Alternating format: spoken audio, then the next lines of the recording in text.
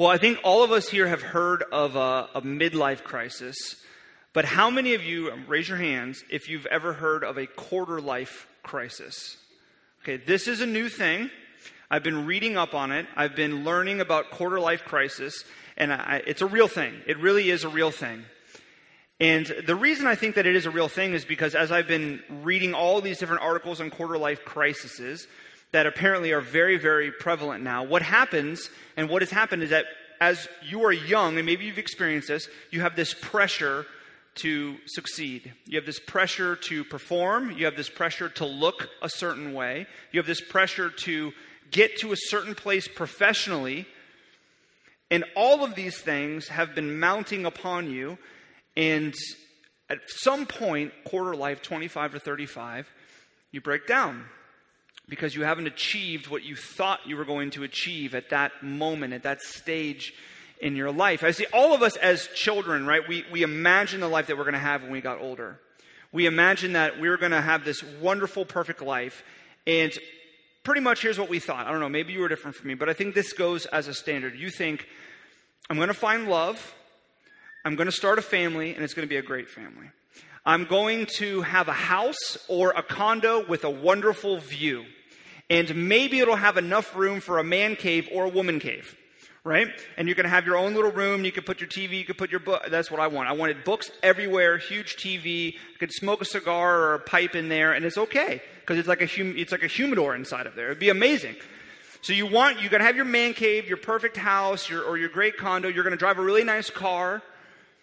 And you're going to have really good friends, and your friends are going to be like iStock photo friends. You know what I mean when I say that? Like, have you ever seen iStock photo where it's like they're having the best time ever and they're just like in the middle of a field? That's going to be your friends, right? You're going to have great friends. You're going to have an awesome job with really good perks, and you're going to love what you do. You're going to take great vacations. You're going to be very exotic, and you're going to take them frequently. You're going to be in shape, but you can still eat cupcakes. It's going to be perfect. You can eat whatever you want, but you're still in shape. And also, most importantly, you're going to be making a difference. Your life will be making a difference. And this is what you imagine, right? This is what you think. This is what you're working towards. This is what we're all striving in some way. Some different ones may be different for each of us, but we want these things. And we think to ourselves, trials are going to happen. Hardship is going to happen. But I'm going to push through. I'm going to overcome. And it's going to be good. It's all going to be okay. And then it's not. Right? Maybe love has not been very easy to find. And social media reminds you of that over and over and over and over again. Or maybe you found love, but you realize that love is not as easy as you thought it would be. It's very complicated and it's very difficult. Starting a family has been maybe difficult for you, and you never associated loss and family together. You are coming to the realization now that you're probably never going to have a man cave or a woman cave. You are going to have a place that you probably you're judging whether or not you can shop at Costco and not look like a doomsday prepper, right? Because you don't have that much room to fit 45 toothpaste bottles that they sell for 47 cents, right? So you're like, okay, I'm not going to have the same house. I'm not going to have the same condo that I imagined.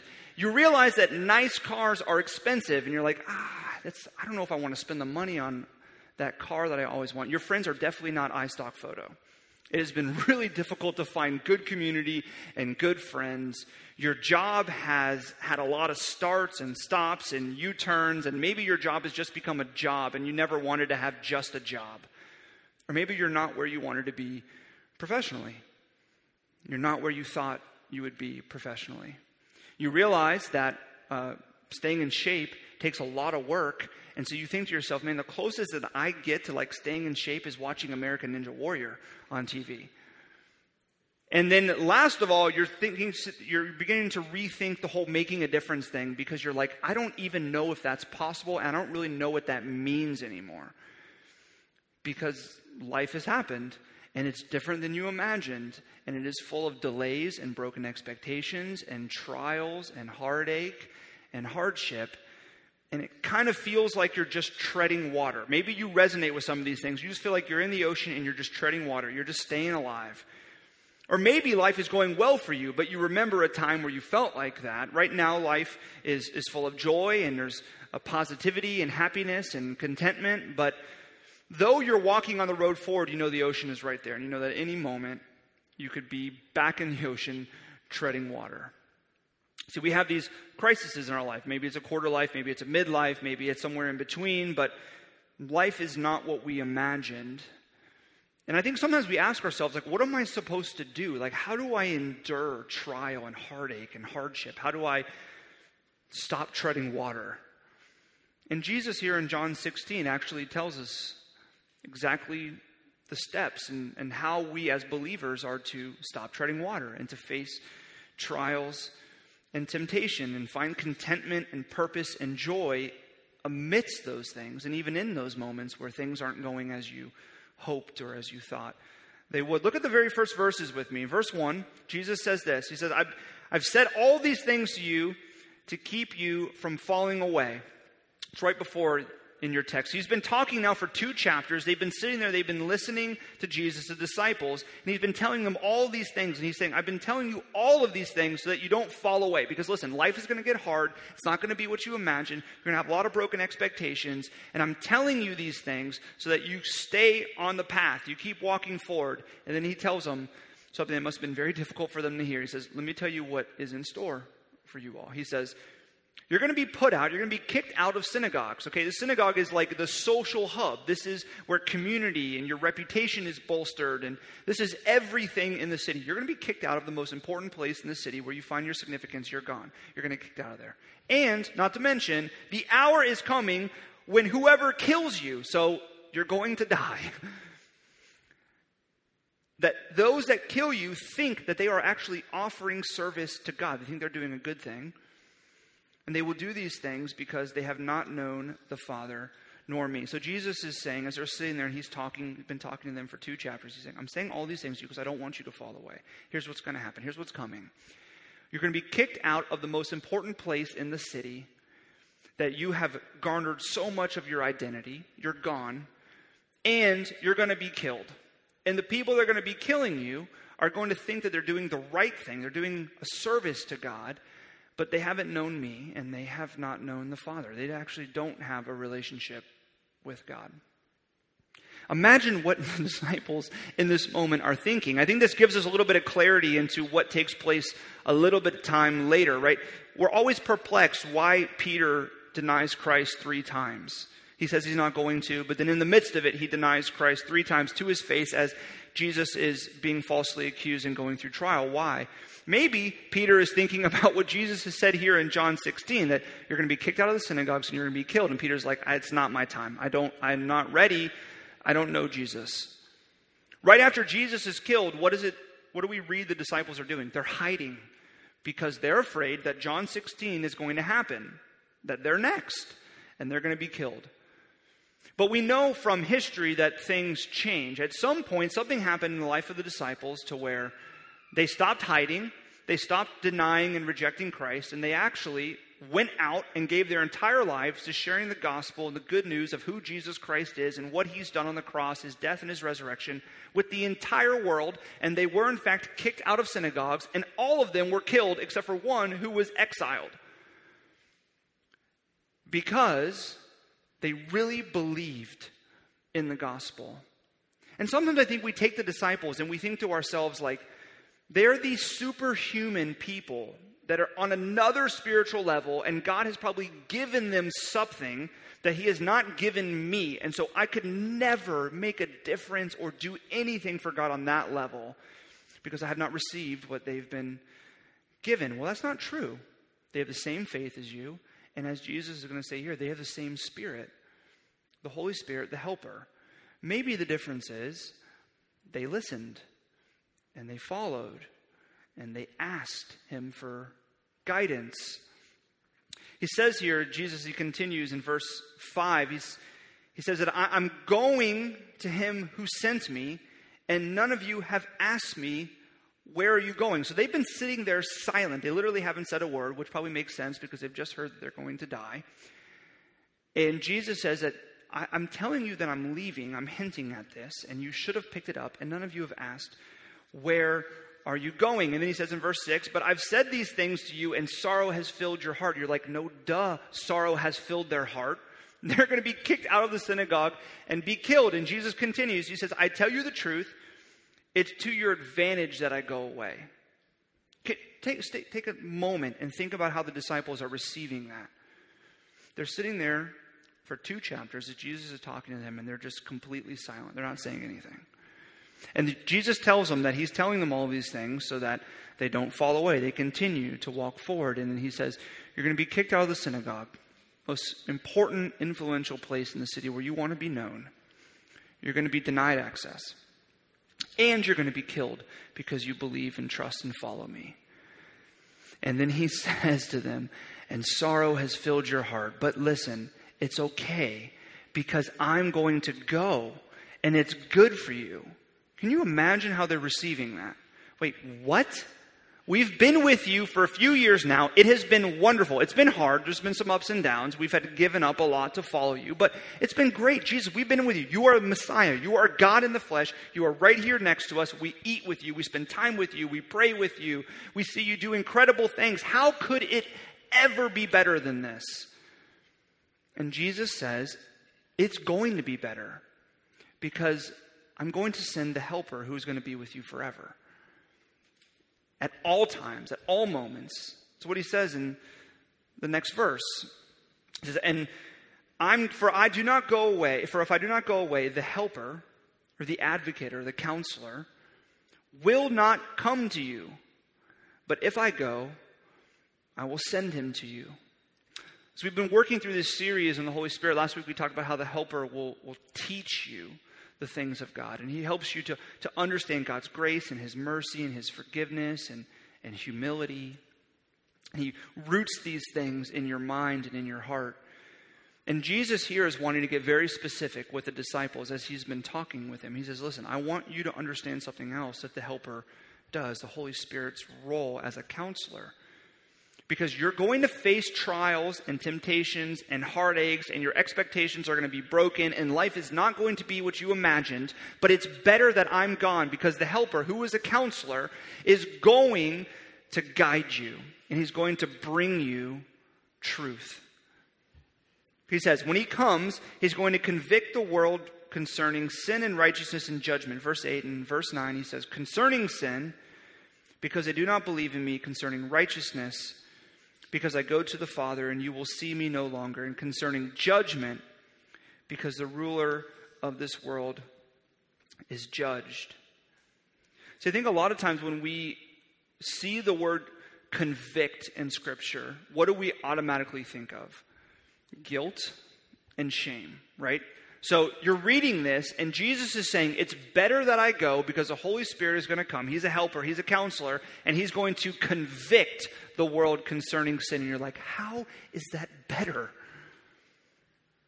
He's going to bring guilt and shame. He's going to bring acknowledgement of my failures and of my sin and all the ways that I'm not measuring up. I think it's very easy for many of us, and maybe you've grown up in this environment where you've been taught this, right? That you've come to know, and it's been reinforced to you, maybe from the pulpit, maybe from peers, maybe from your family, maybe from a Bible study, whatever the case may be, that God wants to convict you by the Spirit of your sin so that you know that you don't measure up, so that you know that you're not good enough for God, that you're not a good enough Christian, you're not religious enough, you have to do some more things in order to clean yourself up so God will love you, so that God can actually use you. You want to know why the disciples were able to do great things? Well, they were great people. You're not there yet. You need to work at it.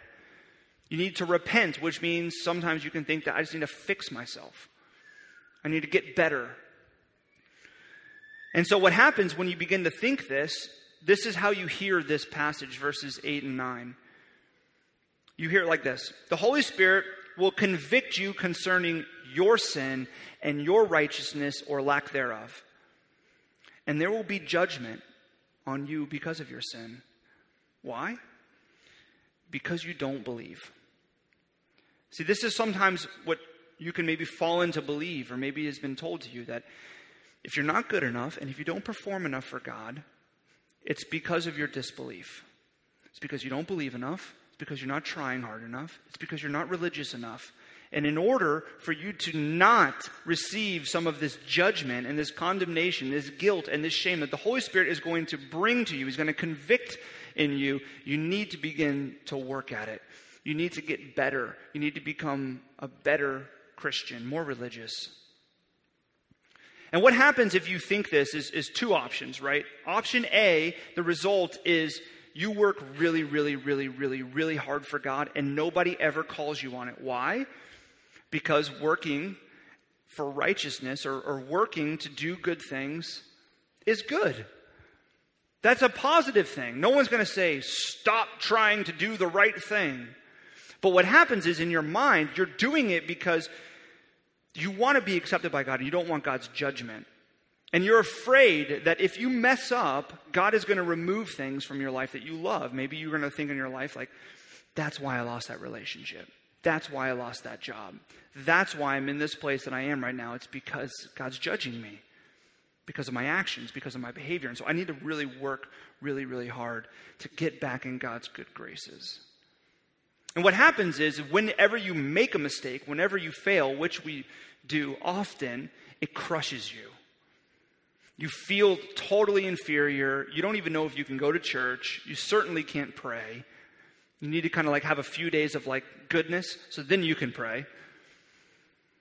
And it's really hard for you to understand God's grace. Like the word grace, which means unmerited favor, is really hard for you to absorb. And so what happens is it's also really hard for you to give, and it's really hard for you not only to give to other people, but also for you to give to yourself. So you battle with self-righteousness and just being destroyed when you make a mistake. That's option A. Option B is what happens is you try and you begin to work really hard for God to do the right religious thing and to be a good Christian, and you realize that you're running after an impossible standard, and it just becomes tiring. And you begin to question a lot of different things, and you say, is this all really worth it? I mean, I'm never going to reach this standard. I'm never going to be able to do these things. And so you make the decision that it's not worth it anymore. And so faith and Christianity and being a part of a church body becomes a part of your past that you revisit every so often for nostalgia or to experience it again. Because it just doesn't feel worth it. You see, Jesus here is not saying that the Holy Spirit is going to come to expose your sin so that you can have this overwhelming sense of guilt and shame, so therefore you can change and get right because the trials and the hardships and the broken expectations that you're going through in your life are because you're not believing enough and because you're not doing the right thing, so God is judging you. So the Holy Spirit is going to counsel you to let you know all of your failures so you can work on them. He's not saying that at all. See, the word convict means expose. So look at the verse 8 again. He says, and when He, the Holy Spirit, comes, He will expose the world concerning sin and righteousness. And righteousness could also be understood here as justice. So He's going to expose the world concerning sin and justice and judgment. Still sounds a little condemning if you're reading that, but Jesus clarifies it. Look at verse 9. He says, concerning sin, because they do not believe in me. He's connecting sin with disbelief in Jesus. He's specifically connecting here the sin that you have and that I have, that the Holy Spirit exposes in you, is your disbelief in the gospel. It's your disbelief in who Jesus is and what He's done, His life, His death, His resurrection, His ascension, and His promise that He loves you regardless of what you have done or what you will do. That you're not believing that. Think about your sin. I was processing this myself this week. If someone comes to you and they criticize you, whether it's constructive criticism or you just know they're purposefully being mean, and your automatic reaction is, who do you think you are? I mean, have you looked in the mirror? Right? Or maybe your response is, oh, okay, you wanted to say a little something about me. Well, let me tell you a little something about you. I've been holding this ammo. It's time, right? You're getting in the stance. Okay, we can do this. We can go for it. Come at me. I'm going to come at you. If that's your response, what are you believing? You're believing that you are good and you are right and you are deserving of respect without question. And someone that's going to come at you and try to criticize you, whether constructively or just because they're being mean, is such an offense to you because all of your self-worth and your identity is rooted in how you look, what you can achieve, or what you can perform, or your reputation, or the respect that you think you deserve. And so when someone wants to pop your bubble, you're not going to have it. So that's simply just disbelief in the gospel. The gospel is not saying that it's going to be easy for you to receive criticism. It's difficult to receive criticism, whether it's constructive or otherwise. But the gospel does say something about identity. The gospel says that your identity is not to be in how much you can perform, whether for God or for other people. Your identity is rooted in the fact that Christ has purchased your life and your identity by taking all of your failures and all of your weaknesses on the cross. And that God looks at you with love and with grace. And so if someone's going to criticize you, that's okay. You can give grace to yourself because God has given grace to you. And you can give grace to other people even if you think the criticism's not fair. See, it's a disbelief in the gospel. If you're walking through life and you're currently in a place where you're going through hardship and life is not what you expected it would be at this moment and you're treading water, and your response is, God, what is wrong with you? I mean, don't you know that I deserve different? I mean, I'm doing all the right things and nothing is working out. Other people are receiving the things that I want, and yet they're making all of these mistakes. What about me? See, what you're believing is that because you're, quote unquote, doing the right thing, God should reward you with comfort as you define it. And that, again, is disbelief in the gospel. You're believing that you deserve something because you've performed and you've worked really hard. And kind of under that, you're believing that God is judging you. That God is withholding good things from you, maybe because you're not doing the right thing. The gospel says that Jesus has taken all of your judgment and he has paid for all of your judgment on the cross. And God is not judging you, and he never will judge you if you trust and faith in Jesus Christ. Instead, actually, he loves you and he's working good in your life. Even when you can't see it, he's working good in your life. That's what the gospel compels you to believe about your circumstances. Maybe you're struggling with the same sin over and over every day, day after day after day, weekend after weekend after weekend, and you just can't stop. And so your response is, God, I'm really sorry. Short, quick prayer. I'm not going to do it again. But in the back of your mind, you know, I'm going to do it again. Right? Or it's, this isn't really that big of a deal. I mean, people do way worse. And so you're just going to keep living in it. What does the gospel say? The gospel says that Jesus died for every single one of your sins, because every single one of your sins is deserving of God's judgment, but God poured his wrath out on Jesus for you, not only so that your sins could be forgiven, but that you might find fulfillment in Christ. Not all of these other things that you think are going to make you happy, instead of running after Christ, who actually will bring you joy and peace.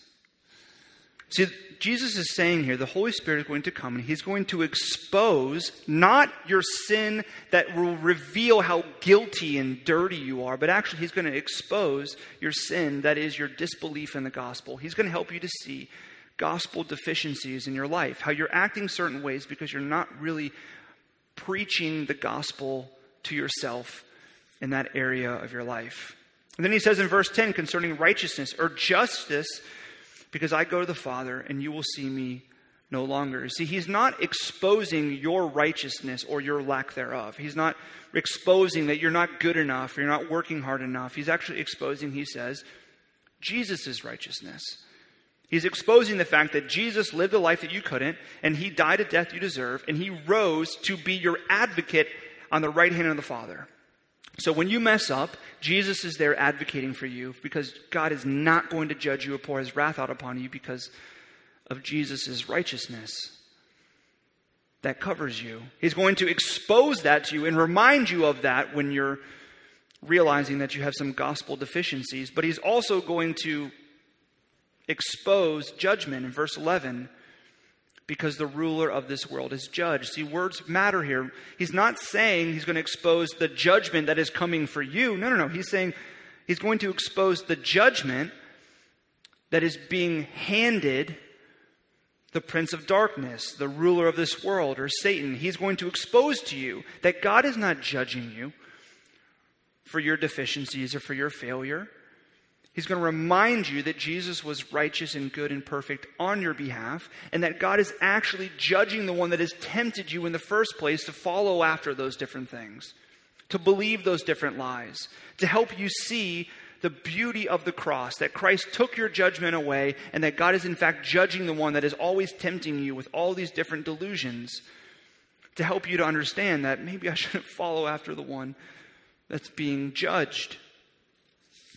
See, the Holy Spirit is bringing acknowledgement of the gospel. That's what he does.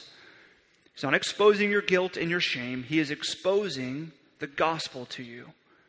In your mind and your heart, he's rooting that in you. And acknowledgement simply just means acceptance of the truth. And so he's saying, as you walk in your life, and as you have hardship, and if you have delays, and you have broken expectations, and life is not what you imagine it would be, whether it's because of some decisions you've made or decisions that other people have placed on you, when you're in that moment, the helper, the counselor, he's going to come and he's going to remind you of the gospel. He's going to bring acknowledgement of the gospel. Maybe some ways that you're disbelieving in the gospel, but it's also going to remind you of Jesus' righteousness, that he advocates for you, that God loves you regardless of what you've done or where you are, and that he's actually working good in your life, even when you can't see it, and that he's judging the one that is tempting you, not you. And the question that I've been asking myself this week as I've been working through this passage, and I want to ask you, is that, are you listening to that? So I think the disciples were listening, which is why they went out and they gave their life for the gospel. Verse 13 says, when the Spirit of truth comes, he will guide you into all the truth. For he will not speak on his own authority, but whatever he hears, he will speak. And he will declare to you the things that are to come. So we have to be careful with this passage as well, because sometimes you can read this and you can say, okay, he's going to guide me into all the truth, which can be misconstrued to believe this. The Holy Spirit is going to reveal truth to me that other people may not see. He's going to reveal truth that is good for me and may not be good for other people. See, this is dangerous because this is where you get into heresy, and this is where you get into truth as relative. There was a very prevalent belief system that was a part of the early church, and it was around. It was called Gnosticism. And here's what Gnosticism believed. They said that the physical body is dirty and is corrupt, and it is not worthy of redemption or salvation. So do whatever you want with your body. Your body doesn't matter. The only thing that matters, the only thing that's good is the spiritual, is your soul. So tend and care for your soul. Don't worry about your body. And this belief system really came to be a huge movement in the known world because people read Scripture, they were a part of the church, and they said, the whole Jesus is going to redeem my body and he's going to restore the earth, and the fact that God was in the flesh and Jesus was the Son of God and he died on the cross and he rose from the dead physically. I'm not okay with that. It doesn't feel good to me. So I'm going to make Jesus an illusion. He's spiritual. He wasn't actually in his flesh. He was spiritual. And the goal of my life instead is going to try to find some secret knowledge that the Spirit of God in the spiritual world I'm going to be led into to reach this status and this place of spirituality. Kind of sounds familiar, right? There's a lot of people that are Gnostics today and they don't know it. Do whatever you want with your body. Your body doesn't matter. All that matters is caring for your spirituality. That is always what is comfortable for you and what feels right to you.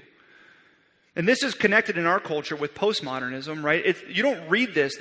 5-10 years ago, postmodernism was the trendy word. we're postmodernists, you know. And now no one really talks about it because I think that it's just such a part of our society that no one really needs to use the term. And postmodernism in and of itself does not want to be labeled. You know, postmodernism is like the original hipster. They don't want to be labeled. You know, postmodernism really is this.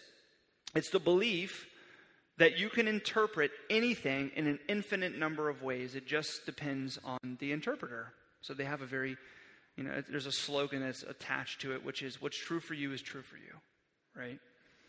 If it's good for you, if it's comfortable for you, if it's right for you, then that's true for you. It's created truth as relative. And so what's happened is Gnosticism and postmodernism has, in many ways, I think our culture come together, and it's not devoid of the church. It's in the church as well. Because we sometimes can fall into believing that the Spirit will lead us into all truth that is true for us. So maybe you have said, or maybe you've heard people say, or maybe you're currently saying something like this. I don't believe that my God would fill in the blank. Well, I'm just not okay with that passage. And so I'm just, you know, we're going to skip over that. Or to me, Christianity and faith is about fill in the blank. Or I think it's important that you take what you want and what works for you, and then you can just kind of leave the rest to somebody else. Right? This idea that the Spirit of God, in this spiritual world that we're trying to become stronger spiritual creatures and beings, that it's going to lead us into truth that is comfortable for us and feels right to us, even if it's not necessarily true. As long as it's true for me. And I think really postmodernism in many ways leads to quarter life and midlife crises. Why? Because it's really easy to say what's true for you is true for you, and what's true for me is true for me, but it's really hard to live. Because we're competitive creatures, right? We're always comparing each other. Whether or not we say it out loud, we're comparing our lives against everybody else. So what actually ends up happening is what's true for other people becomes true for me as well. So there's all these competing truths in our lives that eventually destroy us. And Jesus is saying the Holy Spirit is going to lead you not into truth that is necessarily comfortable for you. He's going to lead you into non-negotiable truth. Notice the second half of verses 13 and 14 and 15. He says, he's not going to speak on his own authority, but whatever he hears, he will speak, and he will glorify me. For he will take what is mine and declare it to you. All that the Father has is mine, therefore I said that he will take what is mine and declare it to you. Time and time again in Scripture, as we've been talking about in this series about the Holy Spirit, you see the interdependency of the Trinity. That God is one essence and three persons. God is one, but he is Father, Son, and Spirit, and they are distinct, and they have different roles, but they are in community together. And Jesus is saying, it is better for me to go because the Holy Spirit's going to come. He's going to be a part of your life always. Every moment, he's going to bring acknowledgement of the gospel. He's going to remind you of my righteousness that I have lived on your behalf as I advocate for you. He's going to remind you that God is bringing judgment on the ruler of this world that keeps tempting you. And he is going to guide you into truth. And it's not just his, it's mine and it's the Father's, because we're in this together. We are interdependent. And so the question is, what is the truth that the Holy Spirit speaks? Jesus told them in John 14, the very beginning of this conversation. He says, I am the way and the truth and the life. So what the Holy Spirit does is he reminds us and he guides us into the truth of Jesus, of who he is and what he's done, his ways, his work, what he has declared over you, his love, his sacrifice, his humility. He reminds us of Christ. See, he reminds you of Jesus' forgiveness when you are struggling and feeling guilty and full of shame. He will remind you of Jesus' courage when you're feeling weak and when you're feeling passive. He will guide you to see the mercy and the passion of Christ when you're being selfish and not compassionate. He will guide you to see the generosity of Christ when you're being stingy or covetous. He will remind you of the wisdom and the priorities of Christ when you are following after foolishness and empty pursuits. And he will remind you of the fulfillment and the meaning that is found in Christ when you're feeling empty and it just seems like you're treading water. And what would have been very encouraging to disciples and to any of us that are going through trial and heartache and delays right now is that he will remind you of the strength and the eternal purpose of Christ when you're feeling persecuted and when you're facing hardship. See, the Holy Spirit comes to remind you and to guide you into the truth of Jesus Christ. His ways, his work, his sacrifice, his love, his grace, the words that he declares over you. And the question is, are you listening? But in order to listen, something has to take place in the front end. You actually have to ask. You have to ask him. In order to listen, you have to ask. And Jesus says in verse 24 of this chapter something so encouraging. He says, ask and you will receive. He's saying to the Holy Spirit, ask and you will receive, that your joy may be full. He's not saying ask and you're going to receive whatever you ask for. He's saying that though if you ask, you're going to receive what you need. And even if you're in the midst of trial and hardship and you're not at a place that you thought you would be in your life and you feel like you're treading water, you're brokenhearted, whatever the case may be, in that moment, you can ask the Holy Spirit and you can listen as he reminds you of Jesus Christ and he brings acknowledgement of the gospel. And the promise is that you're going to find full joy there. Even in the midst of trial, you can find full joy because the Holy Spirit is the wise counselor. He guides and helps with wisdom and with truth. So the question is, are you asking the Holy Spirit for guidance and are you listening? Because if you ask and if you listen, he's going to bring acknowledgement of the gospel. And the promise is that you're going to find joy. Let's pray.